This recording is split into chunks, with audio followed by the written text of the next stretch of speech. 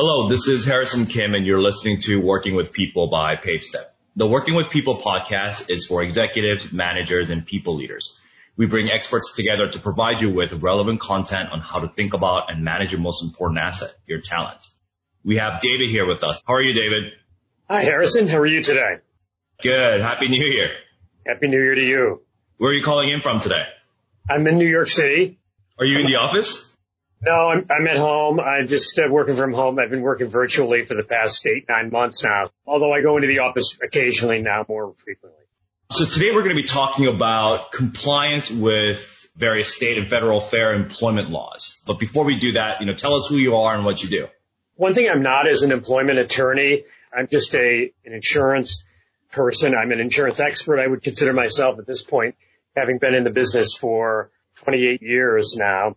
And one of the areas of focus of our firm is employment practices liability. So from that standpoint, trying to transfer the risk that employers have from being self-insured or being exposed to certain causes of loss, be it fines or penalties or settlements and grievances that result in settlements, we provide insurance to assume some of that burden.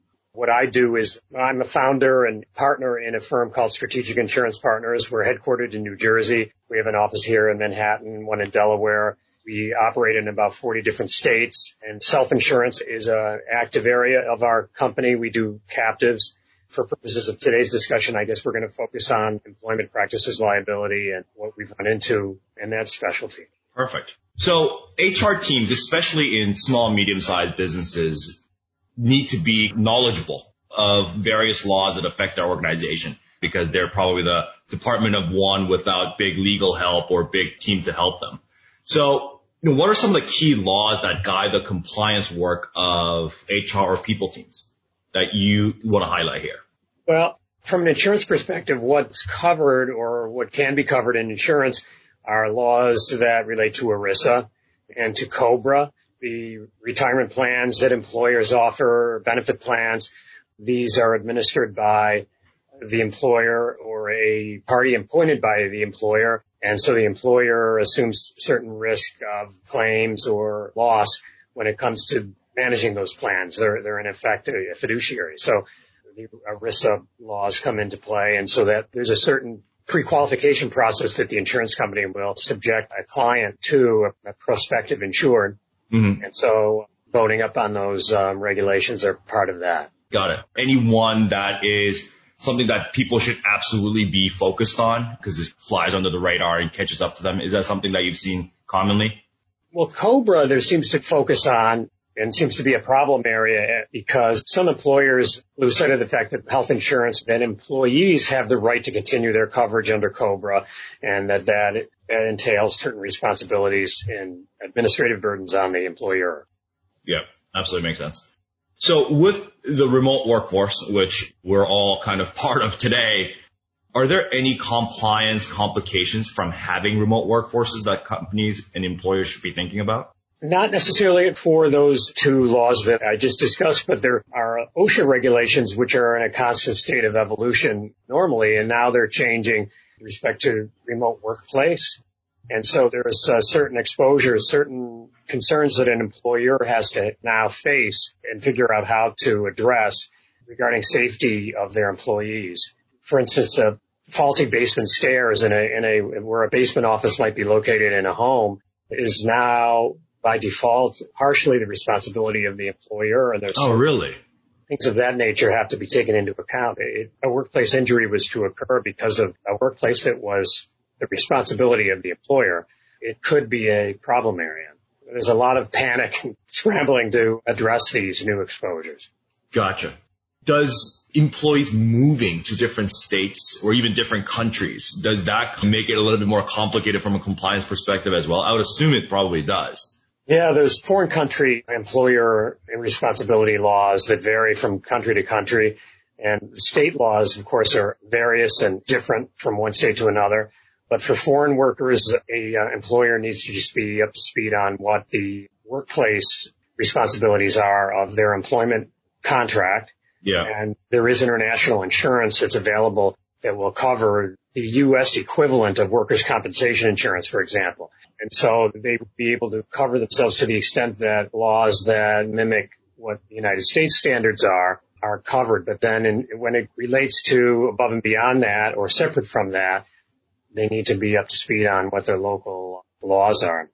In some countries, local insurance is mandatory and has to be purchased locally rather than through an American insurer. I mean, you're going to have employees who don't think to tell you, right? It's like, oh, hey, by the way, I'm moving to Japan. Talk to you later. And like, virtual all is good. And then you're like, right. What is that weird thing? Why is it so dark there? Like, oh, I'm in Japan. Yeah, that is possible, right? I mean, the employees could relocate and just crossing a state line can sometimes be an issue. So. Right.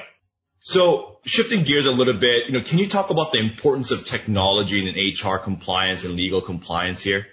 I think that it's beyond my scope really of expertise as far as what technology needs to be brought to bear for a remote workplace. But wage and hour laws and wage and hour tracking is something that has to be considered when a remote workforce has been implemented or remote workplaces are in tracking the wage and hour documentation by computer remotely is something that employers have to take into consideration. Wage and hour disputes are very common and insurance is very hard to come by for that particular type of grievance, but it is available to employers who have a system in place to document that and to track that. Gotcha. So, of course, we've talked a little bit about insurance, but, what are the strategies to protect these organizations and mitigate liabilities from these laws? What are some of the things that our listeners should be thinking about? To limit their exposure? Exactly. Well, there's protective safeguards that an insurance company would recommend to a particular client depending on their operations. I guess it depends on their type of work that they do and the particular exposures of that company. But insurance is the key to mitigating the risk, transferring the risk to the insurance company, but it comes at a cost and it comes with additional prerequisites and administrative or compliance burdens. You have to comply with what the insurance companies are requiring of you in order to qualify for the insurance in the first place. So those will be kind of automatic for a lot of employers in the process of applying for insurance coverage that would mitigate their exposures. Yep, absolutely. One question that I had, and this is something more of a selfish question, when you think about a company, and let's say I run a company of $10 million in revenue, what amount of my financials or revenue or cost should I be looking at for insurance costs? I think this ballpark would be helpful for people thinking about budgets.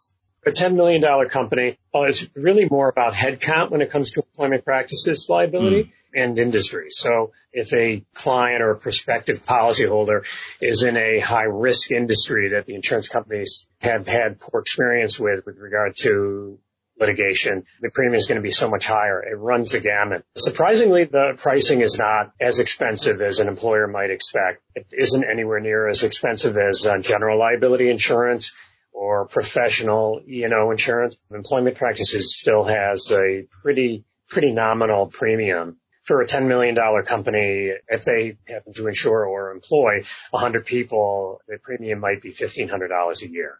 Gotcha. Perfect. Yeah, I think that's going to be a helpful range to think about. But all those conditions, of course, the answer is always, it depends. Right. There's always a caveat, right? Yeah, absolutely. Awesome. Well, one last fun question for you. In the spirit of supporting local businesses, small businesses, anyone in your area that you want to give a shout out to? Could be any business. Could be a restaurant, could be a company, could be a vendor. I'd like to give a shout out, I guess, to Hal Haskin at Homebridge Financial. It's fresh on my mind because I'm working with him on a project at the moment. I'd have to give it a little bit more thought I don't know if he's going to be in the audience, but that's one company that comes to mind. Perfect. Well, thank you so much for your time, David. Where can the audience find you and your thought leadership? Well, they can visit the website of my firm, which is www.siprisk.com, Sierra India Papa Risk.com, and that would probably be the best way to reach me. Also, they could find my email address on that website. Some of the aspects of what we spoke about today are available. And we have for our clients who are interested and for prospects who are interested, we can offer them a newsletter and content that specifically targets this area of insurance so that they can keep abreast of changes in laws and regulations. Awesome. Thank you so much for your time, David. Thanks, Harrison. Absolutely. Everyone, thank you for listening to Working with People by PaveStep. Feel free to check out other episodes on pavestep.com/podcast.